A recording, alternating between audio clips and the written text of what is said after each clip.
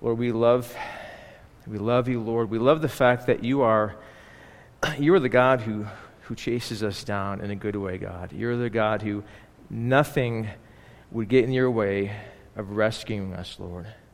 No storms, no distance, no circumstances can keep you from pursuing us because of your love, God. And you did that on the cross through your Son, Jesus, and we are just grateful. And Lord, thank you for allowing us to gather together. We pray your blessing on our time together. Would you speak through your word to us, God? Would you be with those who obviously aren't here today for whatever reason, and bless them as well. Just bless this time. And Lord, I just pray as you told Jeremiah, I will put my words in your mouth. And that is my prayer. In Jesus' name, amen.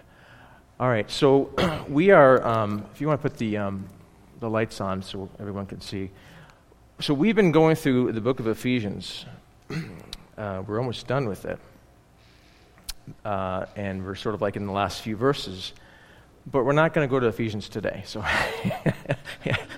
just feeling led to do something different than Ephesians, which is okay. You know, God is good. I was out of town last week at a friend of mine's a pastor in New Orleans, and I'm on his board and so we had some meetings, and so they're kind of important. But they also have a small fellowship as well, and just the sweetness of being in a fellowship where you can know everyone's name and love on one another is just it's a beautiful thing. So very grateful. We're going to do something different. And how many of you guys watch the news? Or, well, I don't watch the news anymore. How many of you guys have stopped watching the news?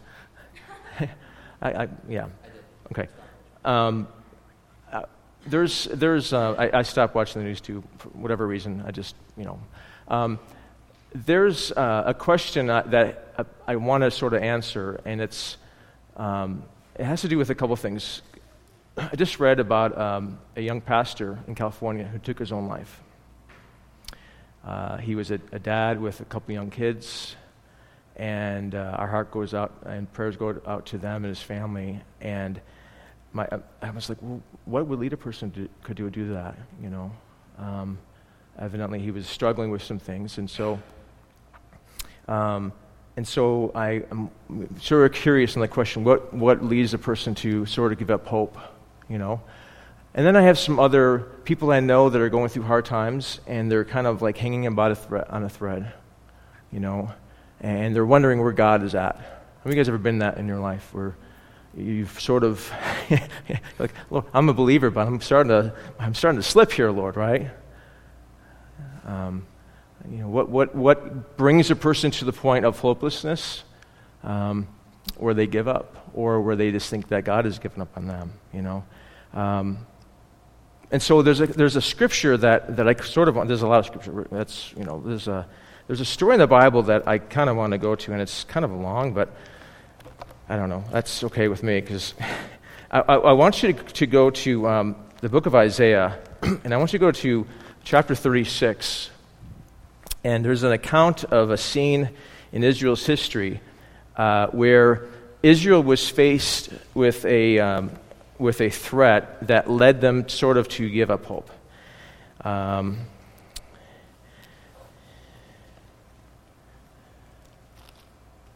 Isaiah chapter 36. Isaiah is this is about the 8th century BC, and Israel, at this point, Israel was a split nation, and it's split into two between Israel, which was the 10 northern tribes, and Judah and Benjamin, the 2 southern tribes, called Judah. Or at this point in their history, Israel, the northern tribe, has already been taken by the Assyrians. That happened in about 722 BC. This is the year 701 BC. And Judah is now faced with threats from Assyria, which was the dominant world power, the Assyrians. And it says in verse 1, it says, "Now it came about in the 14th year of King Hezekiah, that Sennacherib, king of Assyria, came up against all the fortified cities of Judah and seized them. And the king of Assyria sent Rabshakeh from Lachish to Jerusalem to King Hezekiah with a large army. And he stood by the conduit of the upper pool on the highway of the fuller's field. Then Eliakim, the son of Hilkiah, who was over the household, and Shebna, these are great names, if you're looking for names for your kids, someday. What's his name? His name shall be Shebna. Is that a girl name or boy name? I don't know. Shebna. Shebna the scribe and Joah, the son of Asaph, the recorder, came out to him. Then Rabshakeh, that's the spokesman of the Assyrians. So here's the scene. The Assyrians are coming up and they're taking over all these cities of Judah except for Jerusalem. They're surrounding Jerusalem, and now they're sending their spokesman to speak with Hezekiah's spokesman to talk terms. Hey, listen, it's time to give up, right? Then Rabshakeh, he's the Assyrian, said to them, "Say now to Hezekiah, thus says the great king, the king of Assyria, what is this confidence that you have? I say, your counsel and strength for the war are only empty words. Now on whom do you rely that you have rebelled against me?" This is a Syrian king saying, hey, listen, what are you relying on? Why are you rebelling? Why even put up resistance? We took over Israel, we took over all the surrounding cities of Judah, and you're next. Behold, you rely on the staff of the crushed reed, even Egypt, on which if a man leans, it will go into his hand and pierce. In other words, you guys are trusting that Egypt's going to help you, it's going to hurt you. It's only going to hurt you. They're not going to help you, and you're going to get damaged because of it. But if you say to me, we trust in the Lord our God. Now this is the king's spokesman, the king of Assyria spokesman. Say, hey, if you tell me that you're trusting in God, then let me tell you something. Is it not he whose high places and whose altars Hezekiah has taken away? He's looking, wait, from my standpoint, you've offended your God because you've taken these high places, that was places of worship, away. Certainly your God, the God of Israel and Judah or whatever, is mad at you because King Hezekiah, whom you serve, has taken away his high places. And he has said to Judah and to Jerusalem, you shall worship before this altar, like here in Jerusalem, Temple Mount. Now therefore, come make a bargain with my master, the king of Assyria, and I will give you 2,000 horses if you're able on your part to set riders on them. He's taunting him. He says, listen, I'll give you some horses, and hopefully you can find 2,000 guys that are willing and able to ride those horses, but I don't think you can, because you're weak. And you're relying on God. He's mad at you. You rely on Egypt. They're not going to help you. Hey, and guess what? We're Assyria. Verse 9, how then can you repulse one official of the least of my master's servants and rely on Egypt for chariots and for horsemen? And have I now come up without the Lord's approval against this land to destroy it? The Lord said to me, go up to this land and destroy it. Now here's the king of Assyria saying, no, actually the Lord told me to come up here and destroy you guys. Not exactly right, because God actually did tell the Assyrians to go up, but then he says, you guys went too far, and I'm gonna take you back and give you a little spanking, in so many words. Then Eliakim and Shebna and Joah said to Rabshakeh, speak now to your servants in Aramaic, for we understand it. Aramaic was the trade language. It's very similar to Hebrew. And do not speak as in Judean or Hebrew in the hearing of the people who were on the wall. In other words, hey, listen, guys, can we change the language? Because the people around us can understand Hebrew. Let's speak Aramaic so they don't hear and get afraid, because, that's what they do it in Washington, D.C., or some political places. They kind of go behind closed doors so that people don't get freaked out, right?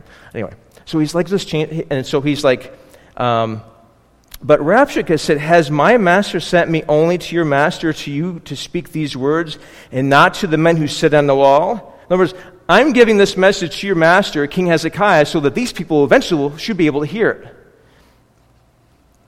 And not to the men who sit on the wall, who are doomed to eat their own dung and drink their own urine with you. Notice, these men ought to know that they're in for a hard time. It's going to be so bad, there's going to be no food, they're going to have to eat their, you fill in the blank, right? Then Rabshakeh stood and cried out in the loud voice in Judean, that's Hebrew, and said, now he's speaking to the people there. Thus says the king, do not let Hezekiah deceive you, for he will not able to deliver you. So here's the king of Assyria, his spokesman, now speaking to the Israelites, the Judeans, to say, hey, don't listen to Hezekiah, your king. He's not going to be able to help you. This guy's bold, isn't he? He's got a lot of gall, doesn't he? You know? Don't let Hezekiah deceive you, for he will not be able to deliver you. Nor let Hezekiah make you trust in the Lord, saying, the Lord will surely deliver us. This city shall not be given to the hand of the king of Assyria. Don't trust Hezekiah. He's going to tell you, trust the Lord. God's not going to help you. Hezekiah's not going to help you. Nobody's going to help you. Sorry, God sent us. End of story. Going back, right? Do not listen to Hezekiah, for thus says the king of Assyria, make your peace with me and come out to me, and each of us, and each of his vine, and each of his fig tree, and drink each of his own waters from his own cistern. In other words, hey, if you guys listen to me, you'll be able to keep your stuff, your fig trees, your wine presses, you get the scene, right? It'll go well with you. Oh, it's just going to be a short vacation, I'm not trying to sell you a timeshare. It's going to be okay. You'll get to keep your stuff. Until I come and take you away to a land like your own land, a land of grain and new wine, a land of bread and vineyards. You see, he's trying to sell the people on, hey, don't trust the Lord, don't trust Hezekiah. Hey, listen to us, and we're going to take you away to a nice land where you can just live happy ever after. Now, the Assyrians, by the way, didn't do that. The Assyrians, what they would do is they would take you out of your land. It would separate you from your people, and they would transplant you in other parts of their empire so that you wouldn't have revolts. Because if you're with people who don't speak your language, how can you gather enough people to revolt, right? Very smart, those people were. And they were cruel. The Assyrians were cruel. They would take you away with hooks in your mouth, lead you away, like that, and they would so dehumanize you. Of course, now when you're in a hard place, sometimes you'll listen to things, right, won't you? Sometimes when you're in a hard place, you'll listen to anything. You'll start believing maybe he's got a point. Oh, honey, let's go look up Assyria and see what it's like in the summertime. Do they have beaches we can go to? See, the enemy does that to us, doesn't he? When things don't go the way we go according to plan, the way we think God ought to lead our lives, we start listening like, hey, maybe we start giving that a little bit of a, maybe he's got a point.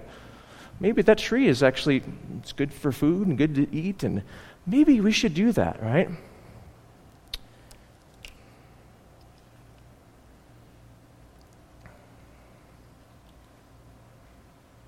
Verse 18, beware lest Hezekiah misleads you, saying, the Lord will deliver us. Now here's the king of Assyria, his spokesman, saying, hey, listen, if the Hezekiah says, the Lord will deliver you, here's my response to you. Has any of the gods of the nations delivered his land from the hand of the king of Assyria? In other words, all the nations we took over, none of their gods stopped us.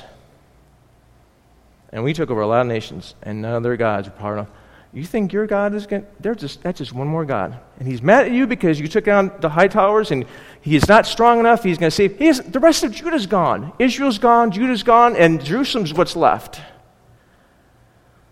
You're hanging by a thread. There's no hope for you guys, and God's not on your side.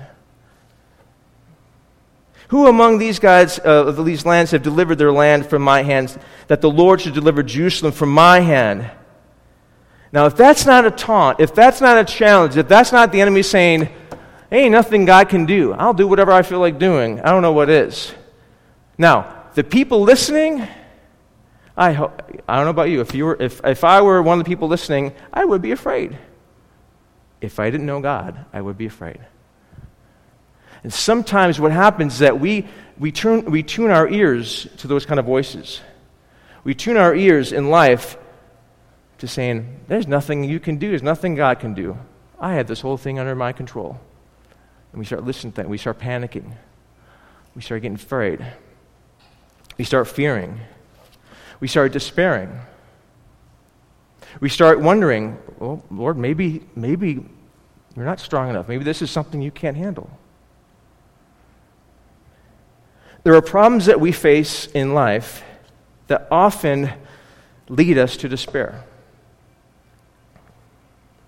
Martha says to Jesus, Lord, if you would have been here, my brother wouldn't have died.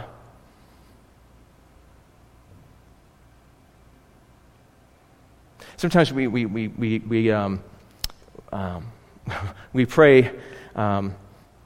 We pray like the disciples in the boat as the storm's there, and it's raining and it's stormy and it's starting to flood the boat, and here's Jesus sleeping in the front of the boat, and you're like trying to bail the water. He's like, "Don't you care, teacher? Get up! Don't you hear we're dying here?"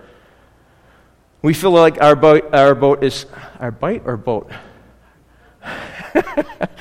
I don't know if it's the coffee I drank or what. My mouth's not working right. Slow down. We say, "Teacher, don't you care? We're perishing. Lord, don't you care? Don't you see what's going on in my life?" Have you guys ever been there before?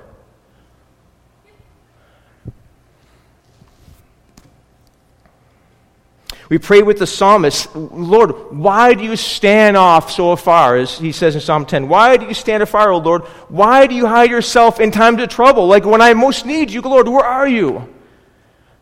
We say, "Look, couldn't you have prevented this from happening? Couldn't you have prevented that from happening? Why am I in this place where I'm calling out to you and I don't hear anything?" Have you guys been in a place where God is silent?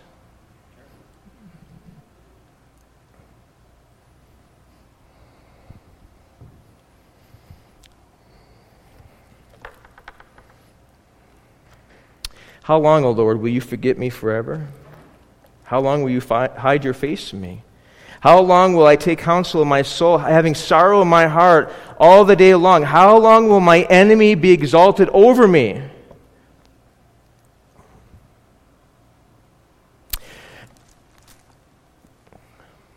Sometimes we face problems in life. We face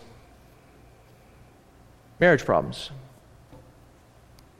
We face not getting along with our wife. And we just don't see any way.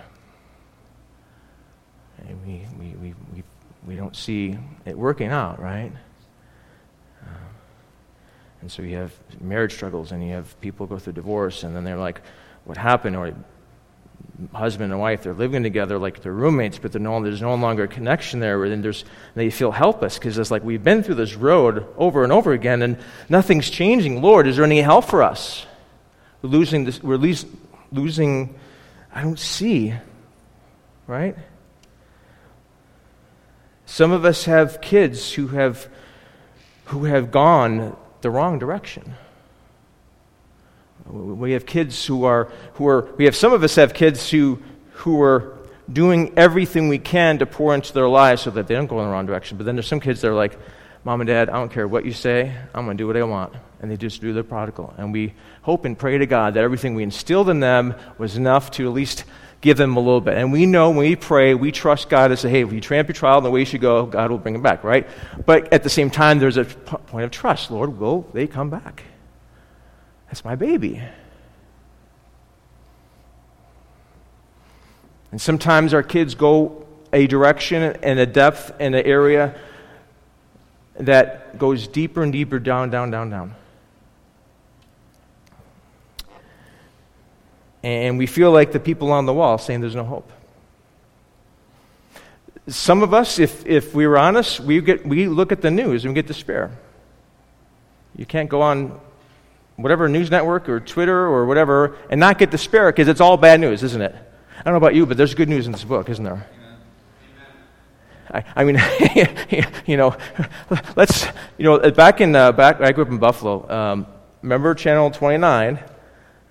Channel 29 on the weekends had something called Good News. It was probably a Christian thing, right? Like a little. You remember that? That's my mom. So they had a thing called Good News on the weekends. It was like some short program, probably teaching the gospel. Good news. We need some good news, don't we? Because it's easy to get our sight on the enemy and how strong he is, how powerful he is, and he is a powerful enemy, right? And we forget about the God that we have on our side, don't we?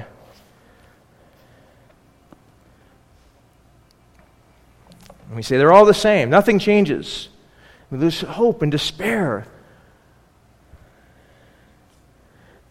Some of us have faced long-standing problems, complex problems that are too complex to handle in a 45-minute, 30-minute sermon, but things that go deep, deep, deep down, right? Things that God has to do is he has to cross that Sea of Galilee and rescue you from that legion of demons that have been infiltrated your life, that only Christ has to do. And those are problems, those are situations that he knows about.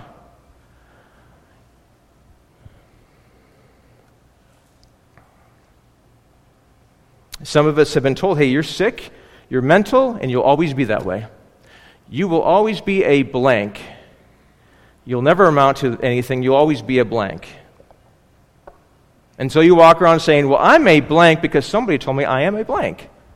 Guess that's what I am. I must be a blank. And we forget the power of the gospel of Jesus Christ is the power of God to set people free and to change people's lives, right? Amen?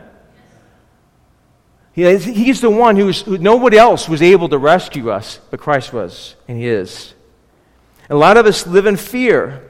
We live in fear, but that the enemy is too powerful. We live in fear. Some of us live in a fear, or we live in a place of dashed hopes. What do I mean by that? Some of us are so hopeful of things, always hopeful, but we're always let down.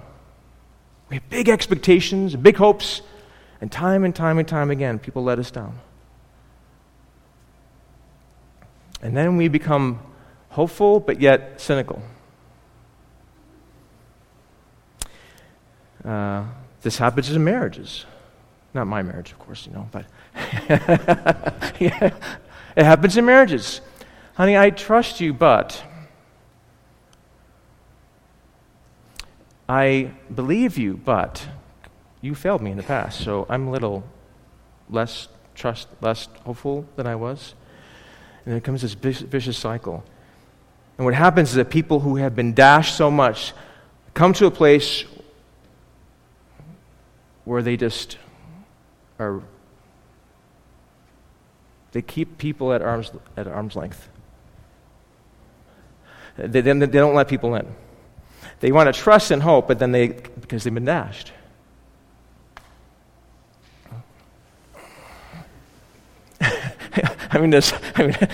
Maybe I should stand in the light, actually. Where's my sunglasses, I actually can see in the light here.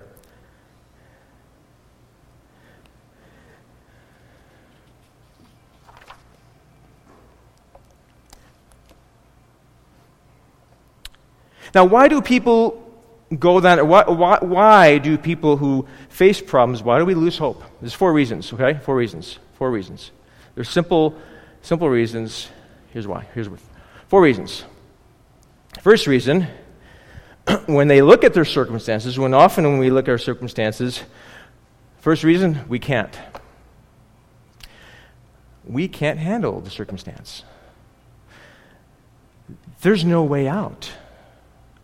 We look and say, yes, Sennacherib, you're a big army. Assyrians, you're powerful. I can't, you're right. I can't handle this. We look and we can't handle it. We see no hope because all we see is what we see, right? These are circumstances beyond our control. Now, how many of you guys are like me? We want to control our lives, right? How many of you guys get mad when things don't go your way on the day? Come on, like nobody's... you get up in the morning, you have your agenda for the day, and then, something that's not in your agenda happens, and you're like, frustrated, okay, I'll deal with that, but life is never in our control. Let's just put it that way. We're never in control of our life. Ever, ever, ever, ever.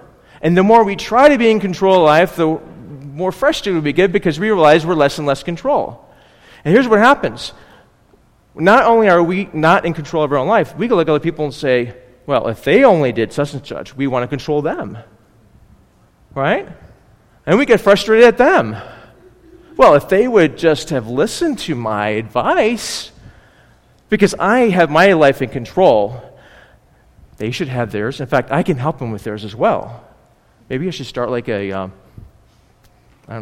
support group or something, or a ministry for how to control your life. But people who lose hope recognize, even if they're ones who can control their life, when God allows things in your life that are beyond your control, they give up hope. Because all along they've been relying on their own control of things. And now here's a situation that is way bigger than them, and they give up hope. So that's the first reason. We can't.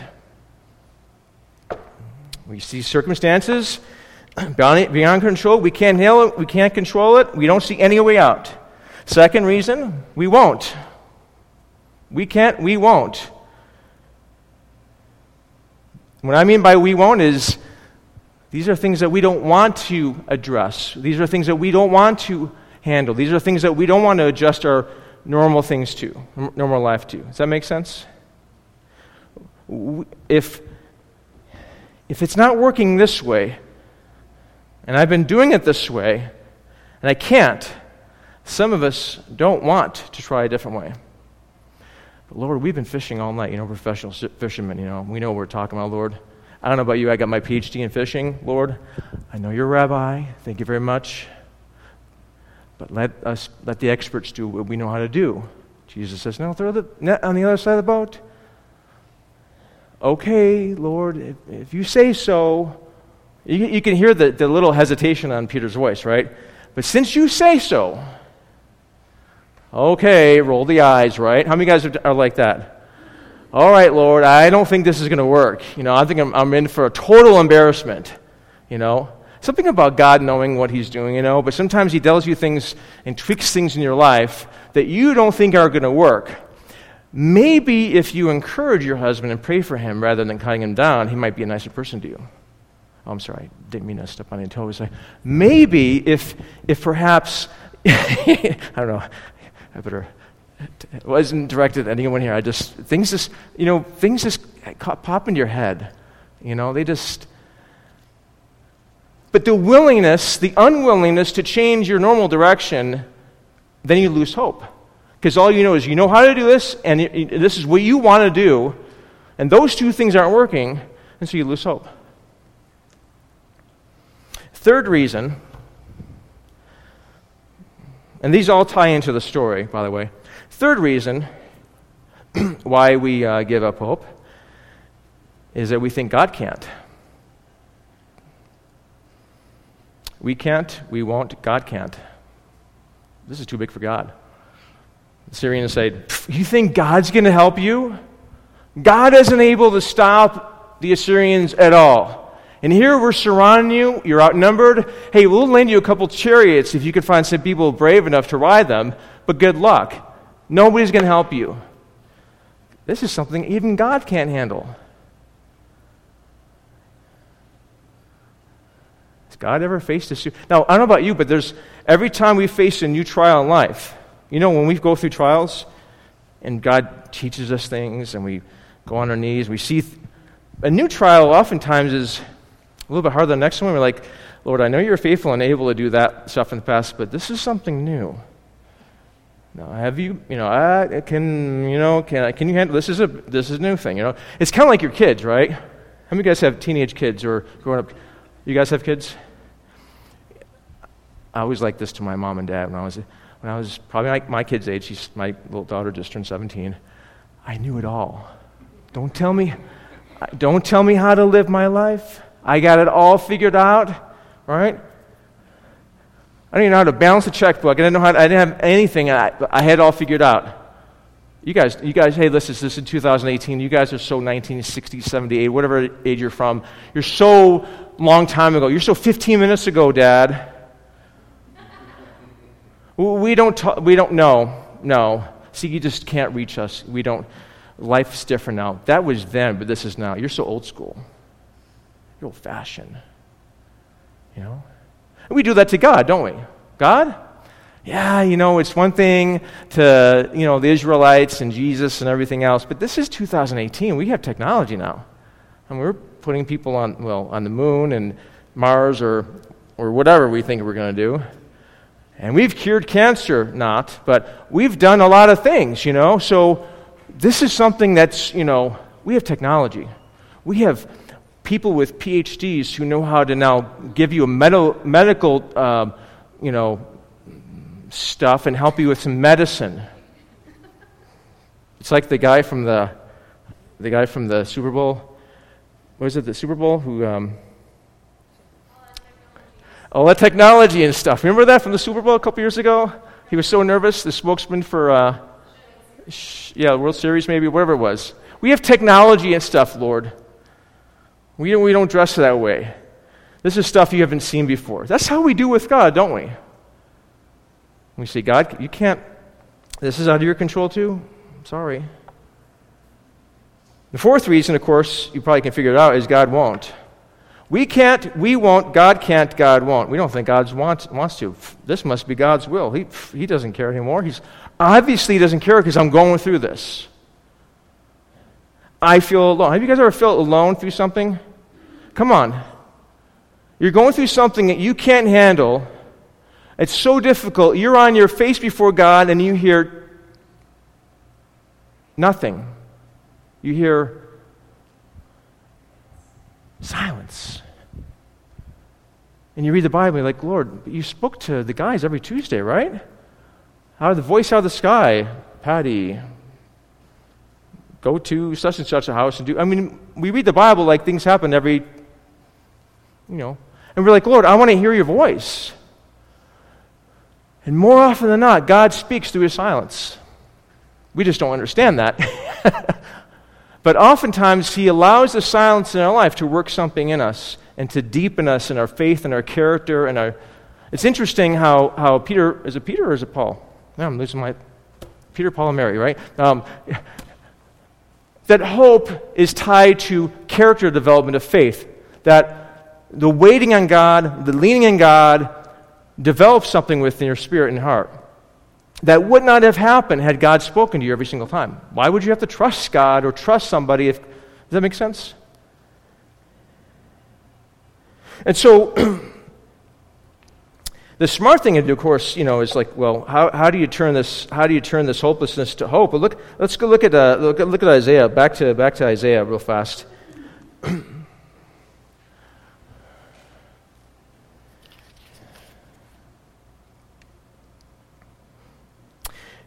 In chapter 37, look what it says. Or 21, chapter 36, verse 21 says that they were silent and did not answer him a word. For the king's command, Hezekiah said, hey, don't answer them anything, just be quiet. They come back to Hezekiah, their clothes are torn, they're upset. And verse 1 of chapter 37 says, and when King Hezekiah heard it, he tore his clothes, which was a sign of sort of repentance and also a sign of weeping and a sign of just utter despair. He covered himself with sackcloth and entered the house of the Lord. And then he sent Eliakim, who was over the household, with Shebna, the scribe, and the elders of the priests, covered with sackcloth, to Isaiah the prophet, the son of Amoz. So here's Hezekiah, and here's what he does a smart thing. So he does a smart thing. He turns to God.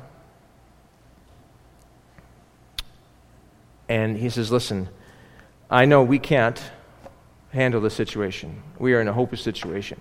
We are utterly surrounded. The Assyrians, they are the strong army. And there is no way that we can fight these people. That much is clear. But we do have a God that's on our side. We do have a God that will climb mountains and cross seas in pursuit of us. He'll search us out, looking for us, looking for that one lost sheep that has wandered away. That's the kind of God we serve. Hezekiah sends for Isaiah the prophet, and it says in verse 3, and then they said to him, thus says Hezekiah, this day is a day of distress, rebuke, and rejection, for children have come to birth, and there is no strength to deliver. Perhaps the Lord your God will hear the words of Rabshakeh, that's the Assyrian spokesman, whom his master, the king of Assyria, has sent to reproach the living God, and will rebuke the words which the Lord your God has heard. Therefore, offer a prayer for the remnant that is left. They're turning to God, which is the smart thing to do, because they're turning their despair into hope. So how do you turn your despair into hope? How do you turn your hopelessness into hope? Three things, okay? First thing. And this is what they do here. First thing is trust in God. Trust in the person of God. Don't trust in people. See, a lot of us trust in people. Trust in the person of God. Put your hope in God, not in people. Here's the problem. The problem in our life a lot of times is that we put our hope in people, right? We say, well, and we can, maybe this one's the answer to our problems. Maybe this politician will solve the world's problems. No, they won't. They're all human beings. They're all in need of God's help as the rest of us are. Maybe this one will be the cure. We put our hope out for people to change. We wait for them to change. We wait for a better politician, a better leader, a better spouse, a better job. Maybe this spouse will do better. No, they won't, because you're the same person that you were with the other spouse, and nothing's changed, Changing geography, changing relationship does not change what you're looking for, right? God is the one we are to hope. God has not abandoned us. Put your hope in God. Even though circumstances look like He's out of the picture, looks like He's not willing, He's not able, put your hope in God. The psalmist says, I hope in you, O Lord, because you will answer, O Lord my God. The psalmist also says in Psalm 42, why are you in despair, O my soul? Why have you become disturbed within me? Hope in God. There's despair, there's what you see, there's what you understand, there's something beyond your control. Then there's a choice, but I'm going to hope in God. You know what Paul says? Look at Romans real fast. Look at Romans 15. Romans 15. While you're doing that, I'm going to take a sip. I don't even know how much time I went, so is that okay? You guys get on time? No ball games to go to? No. Daniel, Cowboys aren't playing tonight? Next week, okay. Yeah. We're praying for deliverance for Daniel and the Cowboys. I'm kidding. Okay, Romans, watch this. In Romans 15, just a little side note here. Look what verse 4. Watch this. Because we're studying the Bible every day in church, all the time in church, right? And we're learning things, For whatever was written in earlier times, that's 15 verse 4 of Romans, whatever was written in earlier times was written for our instruction, that through perseverance and the encouragement of Scriptures we might have what? Hope. The same God who did all the stuff that we read in the Scriptures, the same God that we serve today, right? He hasn't changed. Times have changed, but He hasn't changed. God was able back then as He is today. Put your hope in God. If you're in despair, say, Lord, I'm going to hope in you. My husband won't change. My wife won't change. My situation may not change, but I'm going to hope in God. That's where hope should be in the first place. Because God, He may not do things the way you like Him, but He'll never disappoint.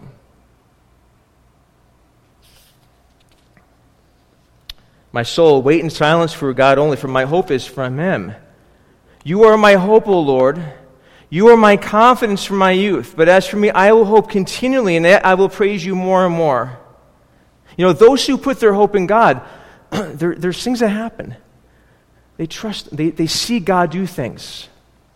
Many of us are waiting for answered prayers because we're trying to control and we're not resting and hoping in God. And sometimes God's answer is not yet. Sometimes His answer is just wait. And sometimes we're like, okay, Lord, I'm waiting, but aren't we getting late? Isn't the train going to leave, Lord? Some of you guys are thinking right now of a situation where you see no hope, and I'm encouraging you right now, trust in God, hope in God. Your problem is not the person next to you. Your problem is, and your hope should be in God. Trust in Him. There's a peace that happens when you trust in God. There's a steadfast, as Isaiah 26 says, that the steadfast of mind you will keep in perfect peace because he trusts in you. There's a gladness, there's a joy happens in knowing. That's why Jesus is sleeping on the boat, because he knows God's in control, right? Go back to Isaiah. For the first point, in turning hopelessness or despair to hope, trust his person. The second is when you are facing trials or circumstances, trust his perspective. Go back to Isaiah. Watch this. Go back and let's read it some more. Verse 5, so the servants of Hezekiah came to Isaiah, and Isaiah said to them, thus you shall say to your master, thus says the Lord. So now, here's the thing. Hezekiah has sent a message to the prophet Isaiah. Isaiah, hey, we're in a world of hurt here. We need some help. We need a word from God. Isaiah says, okay, tell Isaiah this, or tell Hezekiah this from the Lord. Thus says the Lord, do not be afraid because of the words that you have heard, with which the servants of the king of Assyria has blasphemed me. Behold, I will put a spirit in him so that he will hear a rumor and return to his own land. And I will make him fall by the sword in his own land. Then Rabshakeh, the spokesman for the Assyrians, returned and found the king of Assyria fighting against Libnah, for he had heard that the king had left Lachish. And when he had heard them saying concerning Turkna and the king of Cush, he has come out to fight against you, he sent messengers to Hezekiah, saying, thus you will say to Hezekiah, king of Judah, do not let your God in whom you trust deceive you, saying, Jerusalem shall not be given into the hand of the king of Assyria. Behold, you have heard what the kings of Assyria have done to all the lands, destroying them completely, so you will be spared. That the gods of those nations which my fathers have destroyed deliver them. And he goes on and names other ones. Where is the king of Hamath and these other places? Listen, here's what he's saying. The king of Assyria had to go back and take care of business, but don't let that make you confident that king and the Assyrians will come back and take over. Don't get confident that God's doing something here. But Isaiah speaks, he says, listen, God's going to send him back and he's going to kill the king. God already knows. Here's the thing. God's perspective is he knows. He kind of sees things different, doesn't he? Doesn't he see? I mean, we see what we see, and God sees what he sees. In God's perspective, it's, I have everything under control. I can handle the situation, and I will. Sometimes we need a change of perspective. Sometimes we need where God has to open our eyes to what he's doing. Sometimes it's like, Lord, I don't see what you're doing, but I'm going to trust that you are seeing things from a different perspective and that you have it under control. Don't allow the things that you see in your life to think that's all there is. I see no way out. Listen, nothing's impossible with God. God always has a way out. I can preach a whole sermon on a series on this one point. Trust his perspective. Sometimes God doesn't need to change your circumstances, but your perspective. Sometimes what you see is not the whole picture. Don't let your circumstances be the vision of God. Here's what happens. The enemy always points out what God's not doing. The enemy always points out what God is not doing. Well, if God cared, but he's not taking you out of this. The enemy points out things that God is not doing. Hey, God's not letting you in on a little secret. That tree is going to be good for you, Eve. He always points you to what's not happening. Your perspective becomes distorted because all you see is what's not happening. His perspective is like, that should be your tree, Eve and Adam. God's perspective is different. No, that tree's dangerous. So the enemy always points you to what God's not doing. Hope says, I see all that God is doing. And God's doing a lot more than I can imagine, a lot more behind the scenes than I realize.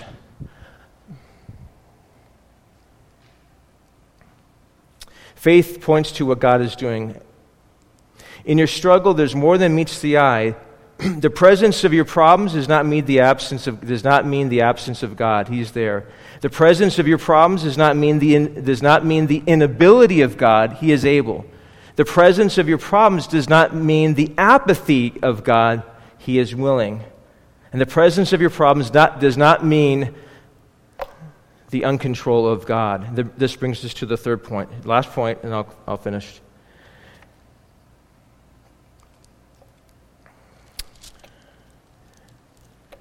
To bring from despair to hope, trust his person, trust his perspective. Thirdly, trust his plan. Trust that God has a plan for what you're going through. I don't know about you, but sometimes I'm like, I wonder, Lord, why am I even going? What's the purpose of all this? You ever asked that? You've gone through a trial? Oh, sorry. Microphone. I've gone through trials before. I've prayed. I've literally have been on my knees like this. It's out of my control. It's not my will. Begging God. Pointing to Scripture. Lord, you said this, and holding on. And I believed, right? Not knowing that God had a purpose in that trial that had to be done in my life. Some of us have walked certain very difficult roads because God was developing character in us, and He's also preparing us because guess what? There may be other people that you're going to lead down the same road and say, I know what you've been through, and the Lord has taught me greatly. Let me help you out. 9 times out of 10, I think that's often a purpose. It's if God using us for some purpose in the future, gives us to give us hope.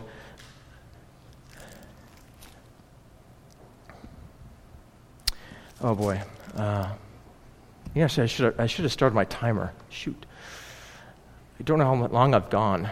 Daniel, how long have I gone? Does it matter? I know it doesn't matter. Okay.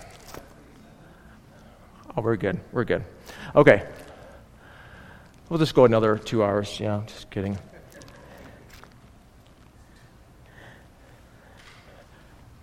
So, God says, there's a ring. I don't have it on right now, and I have it's in Hebrew. It's from Israel, and it's Jeremiah 29:11. For I know the plans I have for you, And there's times when maybe I'm going through a difficult time where I'll wear it and I'll just touch it as a reminder. Like God is good and He's able, but He has a purpose for what He's bringing me through. And hopefully in that purpose, the purpose is to bring me into a more intimate relationship with Him, to learn more of His faithfulness, more of His kindness and grace that I wouldn't have learned by reading a book or a textbook or reading about somebody, but actually traveling with him by my side or Him with me as I journey and having to face that with Jesus. You guys have done that before? Where the Lord is so faithful to you that you learn things of Him in those times, in those trials, that looking back after going through it, you wouldn't trade that for anything.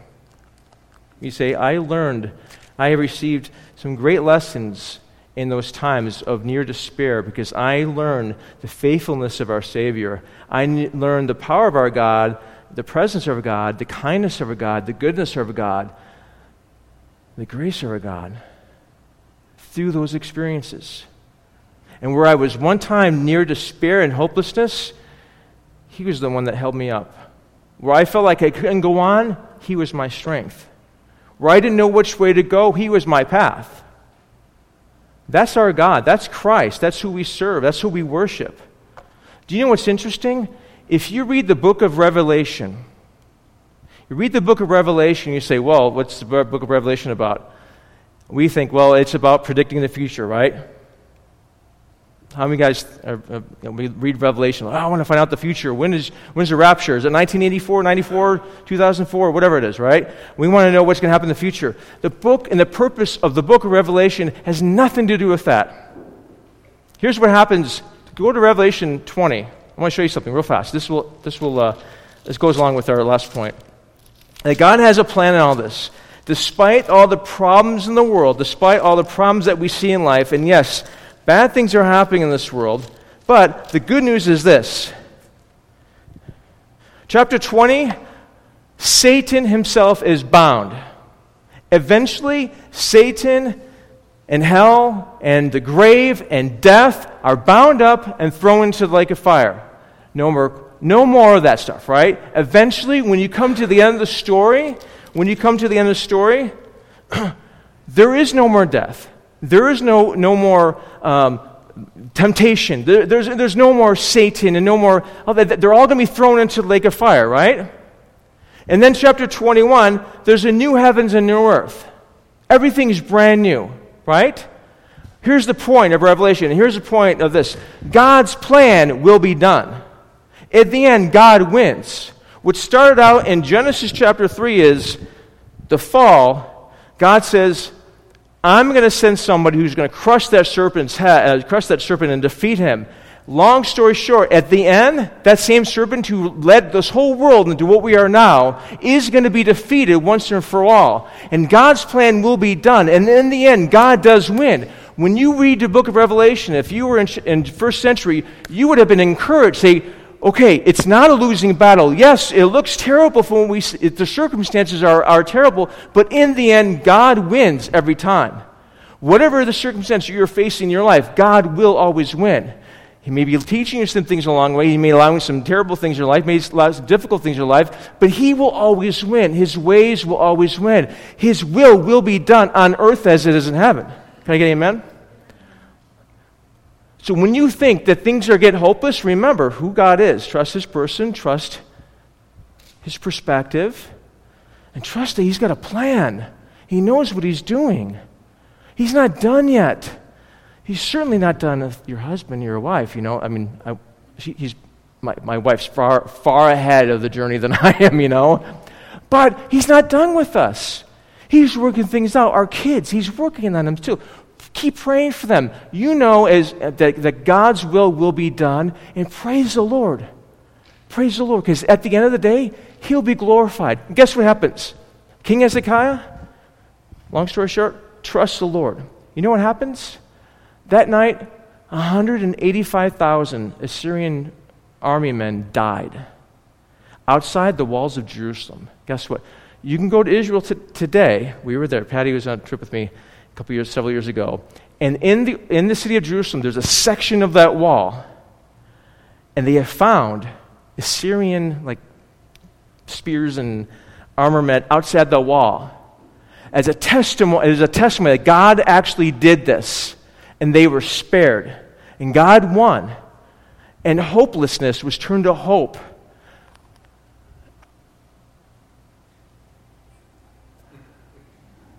That's my signal to stop teaching. Let's praise the Lord. Let's pray. Father, thank you so much that, God, you are a God of all hope. You're a God who reaches down. You're a God who rescues us. You're a God whose will be done. You're a God who is willing and able. You can and you will and you have. You have rescued us through very dire circumstances of us falling into sin, and you sent Jesus Christ, your Son, to save us from hell, to save us from being separated from you. And God, where those who have died without Christ are without hope, those of us who are in Christ have hope.